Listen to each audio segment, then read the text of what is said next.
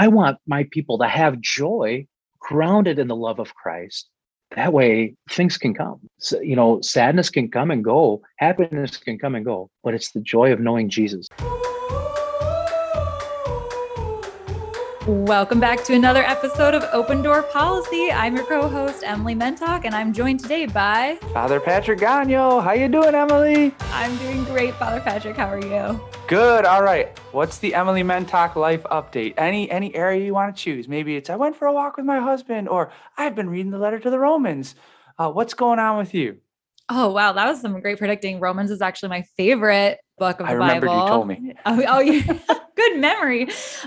New and exciting stuff. Okay. So I have to share, a sign of hope for me that, we're maybe making it to the other side of this pandemic. Over the weekend, went to my first Tigers game as a Detroit resident, which is super awesome. We were excited. When we chose our apartment downtown, we loved that it was going to be near to the park. When we signed our lease before the pandemic, we had these dreams of, in the summer, we'll be walking over to games all the time. And then of course, none of that happened last year. It was so sad. And, questioning all of life's choices in the darkness of the pandemic. But this past weekend we got to go and it was so fun. I had a blast and it just really felt like, our dreams are finally coming true for what we thought our life in Detroit would look like and more. I mean, we also had another just community building activity at St. Aloysius, our parish. Every third Sunday they have sandwich making for their sort of ministry that they do over there. And they invite people to come and help make PBJs. And so we walked over to the parish office after Mass on Sunday and it just felt safe and fun. There was a great group there. We made a bunch of peanut butter and jelly sandwiches for the people who stopped by St. Al's and the different services that they do. So that was really fun. Just a great community filled weekend doing activities that, a year ago were nowhere in sight. So that was a great joy. Praise the Lord. Hey, when you go out with the PB&J ministry, tell us more about that. Like, what's been your experience of that?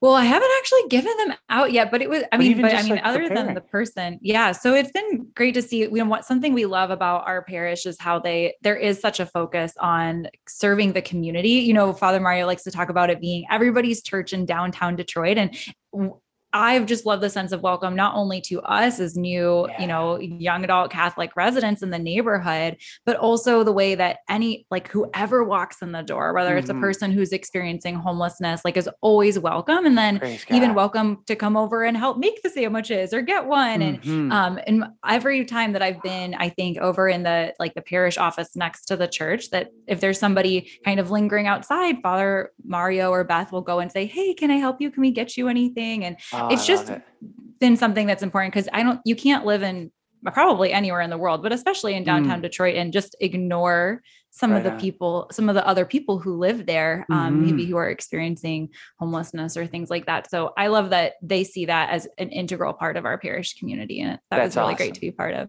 And it's just fun to make PBJ. That's right. Remember St. Teresa of Calcutta said, she spoke of Christ in the distressing disguise of frail humanity. Christ in the distressing disguise of frail humanity. So the people we see on the street, and if we can just love them and trust that in some way we're caring for Jesus, that right there keeps the flow of grace going beautifully in our lives. Thanks for sharing that, Emily. One more quick question. Comerica Park. I'm turning it in. Yes, friends, it has finally come, the Emily Mentok episode. No, we're not there yet, but we'll get there soon. Hey, what did you eat at the ballpark? Everybody likes to eat something at the ballpark. Okay, so this is a funny one. So obviously I have limited choices, right? Because I don't eat meat or dairy and things like that at the ballpark. So we did have a couple of beers, which was fun. Nice to just be outside in the warm weather, having some beers on Saturday evening. But also I determined that the best option for me. So I've gone to Comerica in the past, and there's usually this nacho kind of, or not nacho, a fajitas place, and I could get a vegetarian thing, but that wasn't open because it's not fully open yet. So I decided the next safest thing was to get actual nachos because there's no way that's real dairy. And so it was kind of meeting my vegan standards as a dinner. I ate ahead of time before we went in. But I actually will usually eat one hot dog a year at a baseball game just because it's part of the experience, They're so delicious. Well, I have something really awesome to share. Yes. So two quick updates. The first one is maybe Ron can make this happen and overlay it. But a tradition in Detroit with the Detroit Tigers, one of the coolest traditions for decades, Ernie Harwell, the famous Ernie Harwell, when spring would come, he would actually read on the air from Song of Songs, chapter 2. He'd say, "Arise, my beloved, my beautiful one, and come." Lo, the winter is past, the rain is over and gone. The flowers appear on the earth, the time of the singing of birds is come, and the voice of the turtle is heard in our land. Play ball! Oh my gosh, I've never heard that. Oh, he would do it. It was awesome. And one other quick update is we got good news, bad news, and good news about our big Notre Dame plans. So Oh, no. 'cause I'm not letting those go. I mean, Ron and I got our pop-up tents. We're gonna whatever we gotta do to We're get gonna down do there. it. Okay, the good news. I think other people want to come on this road trip. So we'll see what happens. It'd be so cool to do some open door policy down in South Bend and maybe Yes. so during some tailgating, we'll see what happens. Bad news, we were shooting for, I was asking a friend to see if she could work out help having a healing service at the Basilica of the Sacred Heart. Didn't my quite gosh. work out. That's the bad Oh news. no. Good news, this friend has a parish in South Bend, Indiana that most likely would host something on Friday night. So it would be an awesome ministry weekend. So stay posted, friends. And what if we even got some friends to come on down, a little Detroit contingent, maybe Emily Mentok. You know somebody who could give us a tour of the campus and stuff like that. So Father Patrick, I can give you a tour of the campus. I basically grew up on that campus. oh, awesome. Praise the Lord. Oh, hey, That maybe would be there's awesome. maybe Ron can break out the tour bus. Ron had a musical pass, folks. So, all right, everybody out there, just say a prayer. We'll give you an update to come. Maybe a little South Bend fund is coming, open door policies, and yours way. But with no further ado, there is this priest. I gotta introduce. Yeah, we our do guest. have a guest on this podcast He's today. in the green room. Like, would you forget about me? No, Father Jacob VanAssche is absolutely awesome. I mean it from the bottom of my heart. He is the administrator at St. Damien of Molokai. He speaks beautiful Spanish. These days, he's living out his life as a joyful missionary disciple, as a Catholic priest, pastoring the people of Pontiac. He loves seeing the hunger for God in his parish, and the holiness of his community makes him want to grow in holiness himself. 3 fun facts about Father Jake. He likes to shoot sporting clays, and he likes learning about woodworking. And this is wild. He's a great uncle, and he's only like 30 something, I think. But with no further ado, welcome Father Jake VanAssche. Woo woo. Well, thank you so much, Father Patrick. Thank you, Emily. It was a wonderful introduction. Yeah, I here in Pontiac, great Pontiac, Michigan. Hearing those fun facts, I was thinking, what were those fun facts I shared again? I was like, oh yes, oh sporting clays, that's right. Oh, and that's right. Woodworking, which in both of those, believe it or not, I'm not good at. I'm. You still have all your fingers. I was actually, well, most of them. No, and I actually was in a league this winter for sporting clays, and my friend of mine and I, we were Francisco. It was just something to do on my day off or something like that. We came in last place in our division, but and that's a good sign. It means I'm spending most of my time at the parish. That's good. And awesome. Woodworking, not so much, but hopefully I'm a decent uncle, I suppose. Mm. And a great uncle. now. Yeah. So I just turned 32 years old. And so you start thinking like, you're not old enough to be a grandpa or anything like that, a grand uncle, if you will. But no, I'm the youngest actually of 9. So I have 5 sisters and 3 brothers, and they all have like a ton of kids. And so I've got about 30 nieces and nephews. And so, yeah, my great niece was just born a few weeks ago. And I just heard there's going to be another one on the way from another one of my nephews. I just celebrated his wedding back in August, and they're going to be expecting. So really excited. Well, congratulations to them. That's got to be fun with all those kids around. Praise the Lord. That's great. Well, Father Jake, thanks so much for joining us today. Would love to, maybe in hearing about your different siblings and stuff, we want to know what your life was like growing up as, did you grow up Catholic? When did you start feeling like you had encountered Christ or a joyful missionary disciple? What was your life like kind of growing up as the youngest of 9? Okay. Yeah. you can imagine a family of 9. It was pretty boring and it was pretty quiet growing up. No, it was crazy. I mean, we shared rooms until until the last one moved out. I was I Finally, think at it was the end, you got your own 14. room. And it was like, yes, finally. And then I was like, hello, where'd everybody go? It was like, so it was no, it was great. I grew up in Romulus, Michigan. I went to school in Romulus schools, K through 12. Yep, I grew there. So I always had like older siblings. My oldest sibling is 21 years older than me. And so it's like, that's why, yeah, I've got older nephews now. And so it's been a great blessing to have such a family that right now, I think I'm the one that lives farthest away out of my brothers and sisters from my parents' house right now. Wow. Everyone stayed Yeah. close. They're all right there. And it's like you go and visit home and everybody shows up and it's just always a party. There's always some kind of baptism party. There's always something, a birthday party. But no, yeah. So I grew up in Romulus, Michigan. We grew up as a strong Catholic family. We went to mass every week. And I always tell my confirmation students, like, you think going to mass is so tough every week? I was like, my mom, I was like, I had to walk up to school. I had to walk to school uphill both ways, 20 miles. Oh, no. But no, I think about like my mom and my dad who had to get 9 kids ready for mass. And we went to the 7:30 morning mass every Sunday. That's early for me. And for the rest of the world as well.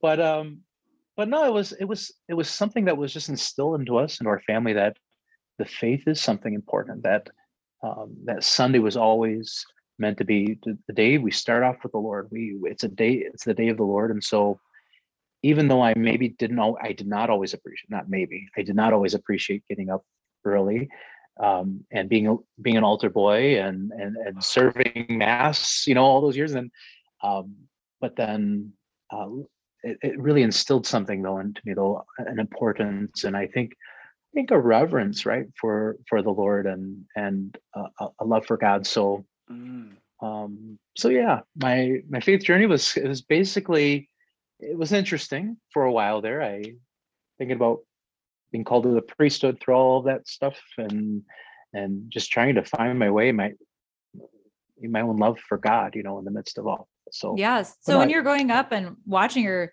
older siblings start to get married and have families, what was it like for you to start thinking about the priesthood? You mentioned you're an altar, so you're serving mass. And I've always heard that, that's one important way to get boys thinking about the priesthood. So when do you remember the first moment you thought, maybe I'm called to the priesthood?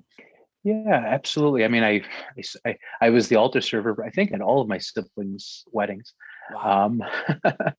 But no, I believe it or not, it was my first couple of weeks serving at mass. I was probably 7 or 8 years old. I just received first communion, and I was so excited. Finally I got to be an altar server and serve mass, and to be close, at the heart of the scene here, like what's going on here. Mm-hmm. And I remember Father Whitetraw. He was a real short little old priest, and just a friend of our family. And he asked me, he said, Jake, what do you want to be when you get older someday?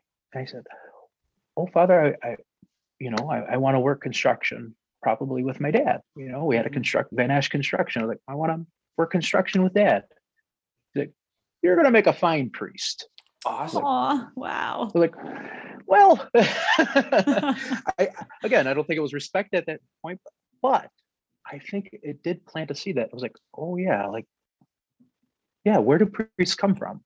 Like, how does that work? And yeah, priests have to come from somewhere. They don't just fall out of the sky from heaven, so I even though I can't say from that point on I knew I was going to be a priest, but something I think important was started there, that knowing that the possibility for priesthood was there, and that. But yeah, and I remember seeing Father Whitetraw. He was always a sarcastic young man. I was like, oh, I guess he's kind of old. I've never seen a young priest before, so I was like, yeah, where do priests come from? So it made it a possibility for me even at that young age. Man, Jake, that's inspiring, especially that your parents right out of the gate. And I had to flip really quick to Matthew 28. After the Sabbath, as the first day of the week was dawning, Mary Magdalene and the other Mary came to see the tomb. I just think that's awesome about your mom and your dad starting the Lord's Day with the Lord and Mass. That's awesome, man. The morning of the resurrection. Hey, I got to ask you. They Father Patrick, they also had an 11:30 Mass we could have gone to. Yeah, I was gonna say I start the Lord's Day at 11 a.m. Mass on Sunday. Oh man, I'm more awake for the 11 a.m. Sorry, everybody, the 9 a.m. But anyways, so hey, Jake, gotta ask you, those seeds planted, the faith, and then you serving and having that seed planted as a boy to consider the priesthood. Take us down the line, like maybe into your high school, teen years. Like when did that seed start to bloom more? Your call to become a priest. Well, it definitely, I think that seed was planted at first on rocky ground, or even in the midst of thorns, because for a while there, that even though it was there, my heart itself quite wasn't ready to receive the gift. And so I think even going on, we were very dedicated and served the Lord every week, and in those very formal ways, in the liturgical ways, and which I love to this day, love to celebrate Mass. But throughout high school, I have to say that it was like the last thing I wanted to do. I was one of very few Catholics in my high school, and so being even Catholic or openly Christian was something that I didn't always feel comfortable with. Or I'd say there were times I felt embarrassed, like, well, all my friends, they don't have to go to church at 7:30 in the morning. Like, why do I? And so there's a little rebellion within me there, like as I grew up, and just kind of distance, like, I don't want to have anything to do with this. I don't, this is nice and everything like that, but look at all my friends here. Like, they seem to be fine. And so throughout high school and even junior high school, I played a little football then, early on. But then I started getting more into a little bit of a jokester, if you can imagine. I was a little bit of a class clown, you could possibly imagine. I was always talking in class and talking over the other kids and getting in trouble, sent to detention, and I just kind of, I had this in quiet heart, this I don't know, there was an anxiousness there, a searching, I think, and I look back at it now, and I see, well, no, my heart was really looking for an acceptance, was wanting to belong. And so I was looking at even high school, like, what group am I a part of? What group am I a part of? Am I a part of this group? Am I a part of this group? And there really wasn't a place for me. And I got into a little trouble here and there. I would, we partied a little bit there, Sure. but went off the beaten path. But when I was about 16, 17 years old, I did have I don't want to make it sound like I had a moment and the heavens, opened up, but in a real way, my heart, I recognized a sadness, a certain heaviness. And I'm like, well, I'm trying to fit in. I want to get all these other people to like me. I'm trying to get everybody to, admire me, or I want to be accepted by all of these other people, but I still don't feel like I belong. I want their acceptance and I want everybody to like me. And it was almost as if, like, I didn't think this at the time, but later on meditating on it, like, it was like God saying, don't worry so much about who likes you or who accepts you. I accept you, and I'm more than like you. I love you. Amen. I love you. And it was something I don't know, in a prayer and recognizing how much that what my parents had been taking us to, and what did all these things mean. And I don't know, the faith, I want to say like this, like, there wasn't a complete change. Like, there wasn't, I still was kind of a hard-headed clown, but at least a converted hard-headed clown,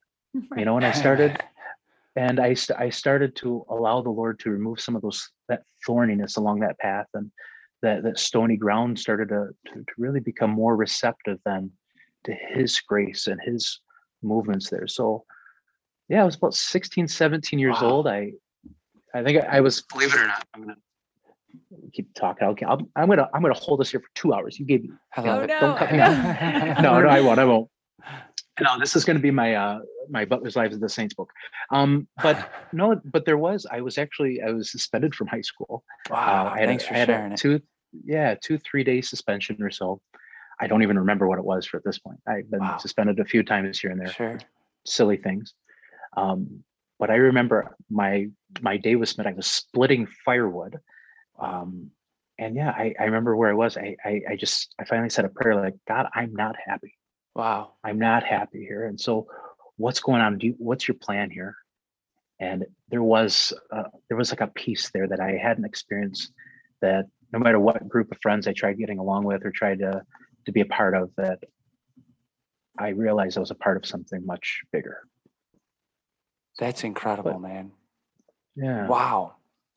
I got the sense of, like, when you were sharing that, Jake, of somebody listening to this podcast and taking it and offering their teenage son or daughter, like, hey, just listen to like these 6 minutes of Father Jake's testimony, because it's so powerful hearing as a teenager how the Lord broke through in your heart. And I love that prayer, man. I mean, you could just outside splitting the wood, and I could picture a parent saying, just go outside and just talk to the Lord for a little bit, see what happens. It definitely, it was something beautiful grace moment in life there. And going to mass then, man, didn't make it easier getting up at 7:30 in the morning. You know, takes a lot of grace for that. It made it easier, I suppose. I understood it a little bit more, but no, like grace builds on nature. So like, so now my nature still needs to catch up a little bit. So awesome. One of my favorite parts of the letter is like when it actually describes, and I think it's like Guidepost 9 and talking about it's encounter, grow, witness, and encounter. And I just love that it's like, when you have encountered Christ, your life is changed forever. I love that part. And then, the grace builds over time. But when you're experiencing that as a teenager, like, what did you do? Did you talk to your parents about it? Did you feel you had people to talk to about it? Or have you just like, sort of pondered these things in your heart and they're coming out, breaking news for the first time here? How did you respond to that sort of moment of feeling God's grace while you were chopping wood, or that encounter of knowing you were loved and kind of realizing it for the first time? Yeah, thank you. I mean, it's a great question. I believe it or not, I talk a lot and everything like that, but I'm actually pretty reserved. I'm actually pretty private, if you will. Like, I don't, I tell some people I'm still nervous talking in front of people. It's like, you're in the wrong position here. But no, I believe it or not, I really at that time I did not open that up. And even like I went back to school and like I started telling my friends, like, no, I don't, like, I'm it's not my thing anymore. Like, no, I'm not going to go drinking with you guys today, or, or we're not going to go to that party or whatever. They just kind of noticed like there was something different, but I never really opened it up. Or even with my parents, I never really opened it. But there was a very powerful moment of, I needed to go to confession. I knew like, I think I grew a lot in the faith. I think I had things maybe a little out of order in my own life. Like, I knew a lot about church stuff. My family you just receive it by osmosis, I suppose, when the faith is being lived. But I had been avoiding that encounter. And so now it's kind of like, okay, now I've encountered something new here, something real. And I continued to encounter a new, but it's like, I knew I needed a renewal here. I needed to go and confess. And so I did. I didn't think I was like, at the time, I look back at it now as a priest and I laugh at it like, oh yeah, young Jake. Like, I was like, I can't possibly go tell old Father Whitetraw, like, he's never heard these things before. He's only a priest for 50 years, but now I laugh at it, realize like, oh geez, after 5 days, you don't hear anything. But it was something beautiful that I went and I encountered the mercy of the Lord as well, this great divine mercy in the sacrament of reconciliation. And so that was a place where I really opened up my heart and I was able to share, and it continued to grow. It continued to be nourished, even though I didn't share about it. I didn't right away share about that with even family or friends. They noticed. Everybody kind of noticed there was something odd. Wow. There was something different, or like, he's not complaining about going to church, or no, he's going to like church now on Tuesdays. Wow. He's teaching catechism. Well, community service hours, I suppose that count. No. But no, there was a time there where I don't know, I rested in the Lord in those years, that I still kind of fought up against things, but it was a growing and encountering joy, pure joy. That's awesome, brother. And one of the things that we give everybody a couple of questions before that they answer a few days before jumping on the program. And, one of the things that you had put about being a joyful missionary disciple is, I love being rooted in the love of Christ and inviting others into that divine love. And as you share your own testimony about confession, I could just picture people experiencing that divine love through you as a confessor. Hey, love to ask guests this question. So, as you're witnessing to the Lord as a priest, as you're a pastor in Pontiac, as you teach and you preach, what's your dream these days, Father Jake VanAssche? Like, what's the dream on your heart these days as you serve the Lord as a priest? That people go to heaven. All right. No, I really, I mean that. You mentioned how. What does it mean to be a joyful missionary disciple? To be rooted in the love of Christ. That I see my parishioners, and they urge me on to be a holier man. I look out there and I see, like, how much more needs to grow and how much more needs to happen. But I look out and they want to be holier for me, and now I want to be holier for them. There's this beautiful exchange there, and I don't know. So what do I want for them? I want them to know joy. I want them to, because joy is being rooted in the love of Christ. I actually had to give this on I think it was either Gaudete or Laetare. I don't remember which. One of those pink Sundays. It was the pink Sundays. It was the Advent one, and I had to preach at all the masses of St. Anastasia, and I had to preach on Jesus, our joy. And well, that Saturday morning, I had to preach a funeral for a man who died young, who left behind 3 small children. And that very night I had to preach on Jesus, our joy. And I was like, am I a hypocrite here? Am I a hypocrite in sharing this? Like, Jesus, our joy. Well, I'm really sad actually right now. It actually drained me. I felt out of it. I was like, well, no, because happiness comes and goes. Sadness comes and goes, and I realized, like, happiness is like what, an inch deep and an inch wide, they say, and joy is like a mile deep and a mile wide when it's rooted in the love of Christ. Amen. It's like, no, I want my people to have joy grounded in the love of Christ. That way things can come. So, sadness can come and go, happiness can come and go, but it's the joy of knowing Jesus. So it's so beautiful to hear you talk about joy now, because you just shared with us the story that when you were chopping wood, your prayer to God was that you weren't happy, that you didn't feel like you had a place. And so how amazing that now you are witnessing to the joy that you have found in realizing that you are loved by God, and what a gift to your parish that you're trying to share that joy with others as well. What do you do to do that? Obviously you're preaching, being there, but are there some exciting things going on at your parish that you're especially passionate about, that you bring sort of as the administrator there, where you're trying to build joy? I've talked about how, at my parish at the start of the podcast, I think parishes have different, charisms and things that they have going on. I love that we try to be very welcoming, not that we're not joyful, but we try to be very welcoming. But what are some of the things you do to bring joy to your parishioners, especially other young people at your parish? Yeah, I love my parish so much. It was my first assignment actually 6 years ago as associate pastor, and I just came back last July now to serve again, now in a different role. But it's a vibrant, it's bilingual, it's wild. But we've been trying these new things, and the pandemic has given us a chance to just let's try it and see if it works. Like, let's stay safe and everything like that, and stay distant and all that stuff. But let's try some new stuff here. And so the first thing was, well, the outdoor confessions weren't working anymore because I was getting cold standing out there. And so Father Grayson and I, we were talking about this, like, what are we going to do here for confessions for the winter? And so as we were praying about this idea of having these things every Friday night, we call them mercy nights, nights of mercy, noches de misericordia. Nice. And it's bilingual. It's because, well, there's really no speaking. It's encountering the Lord's mercy. But we've been placing the Blessed Sacrament out, just like up on the high altar, put a picture of the Divine Mercy, both priests in confession every night. There's a little music going. It's dark in the church, except right on the altar. Awesome. And there's something really powerful about that.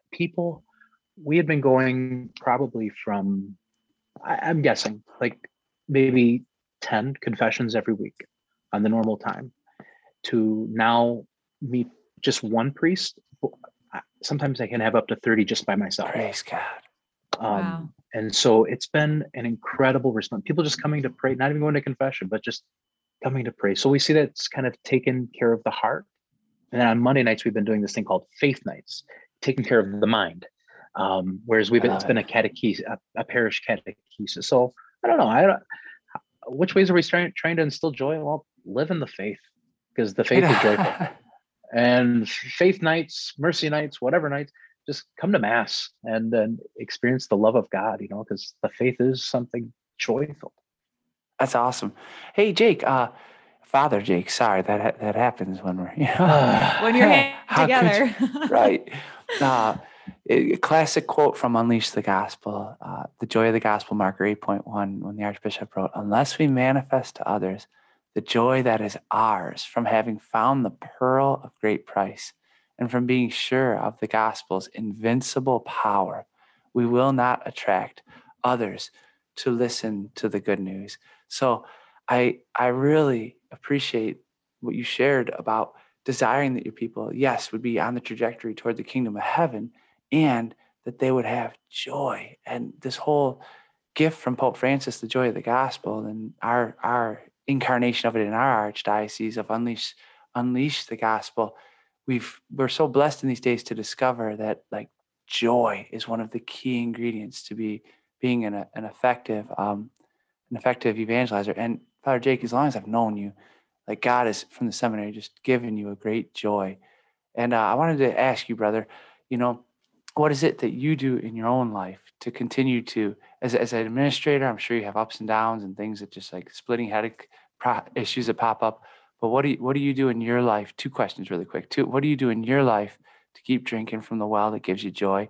And what would you say that parishioners can do to assist their priest? So, if the priest needs a little pick me up, over to you, Father Jake. For sure. There are some days that, especially as getting into more administrative things, and you start the day-to-days and you start seeing the task at hand. Sometimes it's easy to take your eye off the prize. You take your eye off that great pearl that's been received, and you can get into, like, a little down, and, like, but then there's still something there. Like, no, but my joy is rooted in Christ. So there might be days where I'm kind of down. I'd say, I have to say, the number, what we've already talked about, is I still go to confession regularly. Right. I have to go before the Lord in the Blessed Sacrament, and still on that path to conversion. This path of conversion that, like I said, it didn't just like, well, that kid was chopping wood back there, splitting firewood. It didn't just magically happen, but no, I suppose confession, Eucharist, celebrating Mass every day has been, I'm going to go and here's another hour thing. I love Mass. I love Mass. I love the Eucharist. Yes. And so confession, Eucharistic adoration, it keeps me grounded. It keeps me satiated. It keeps me, I definitely say that. And of course, the cause of our joy, Our Lady, spouse of the Holy Spirit, cause of our joy, the Blessed Mother. She's wonderful. It's like, in Spanish, I'll say, we don't feel it sometimes. We don't know what joy means. Say, Madre mía, muéstrame alegría. Mother Mary, show me joy. I love it.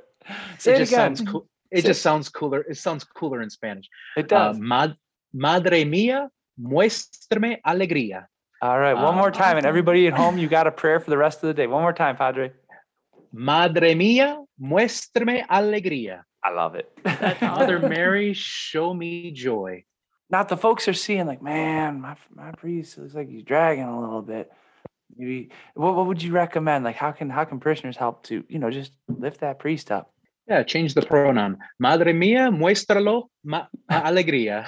Yeah. Mother Mary, show him joy. Show him. Bam.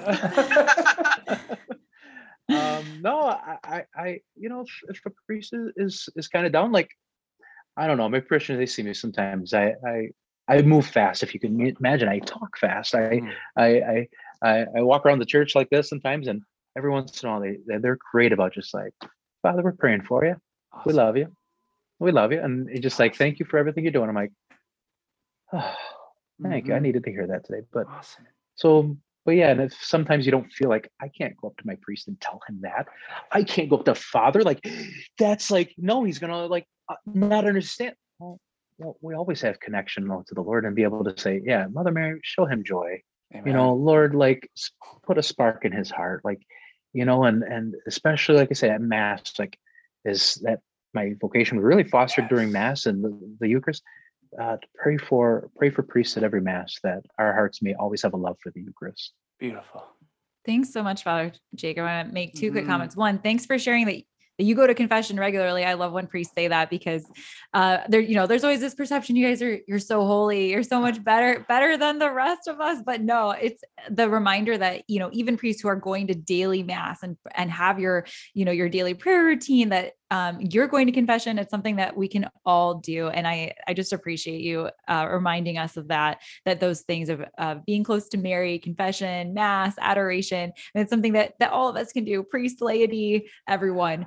And then my other comment is just that, it's also a great reminder to hear from you that, your priests are never too busy to hear you be thankful for them or let them know that we're praying for them. Cause I think it's like, oh, I can't bother him just to even say thank you or to say great homily today because he's so busy. He's got to talk to other people, but maybe I'll make a point to do that this weekend if we get a chance, because it's just thanks for the reminder from both of you guys that priests need support of their parishioners too. And it's a community, it's relational. It goes both ways. And we know you're praying for us. And so just to remember to pray for you guys, something that I think all of our listeners can take away.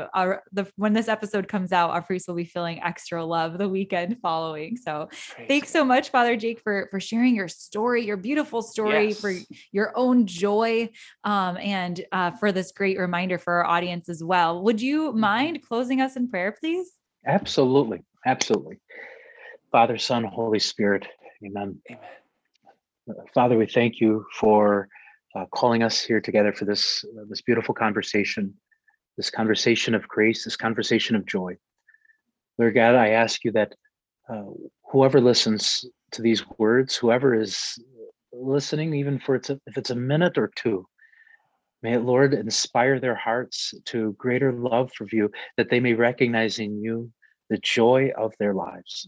And through the intercession of the Blessed Virgin Mary, cause of our joy, spouse of the Holy Spirit, may Almighty God bless all of us, Father, Son, and Holy Spirit. Amen. Amen. Woo, slam dunk. Woo. Thanks for listening to another episode of Open Door Policy, where we hear different stories of joyful missionary disciples like Father Jake in Southeast Michigan and how they encounter, grow, and witness in their love of Christ in so many different and beautiful ways. You can find more episodes at unleashthegospel.org/podcast or on Spotify, Google, Amazon Music, wherever you get your podcasts. See you next time. God bless you, friends. Go Pontiac.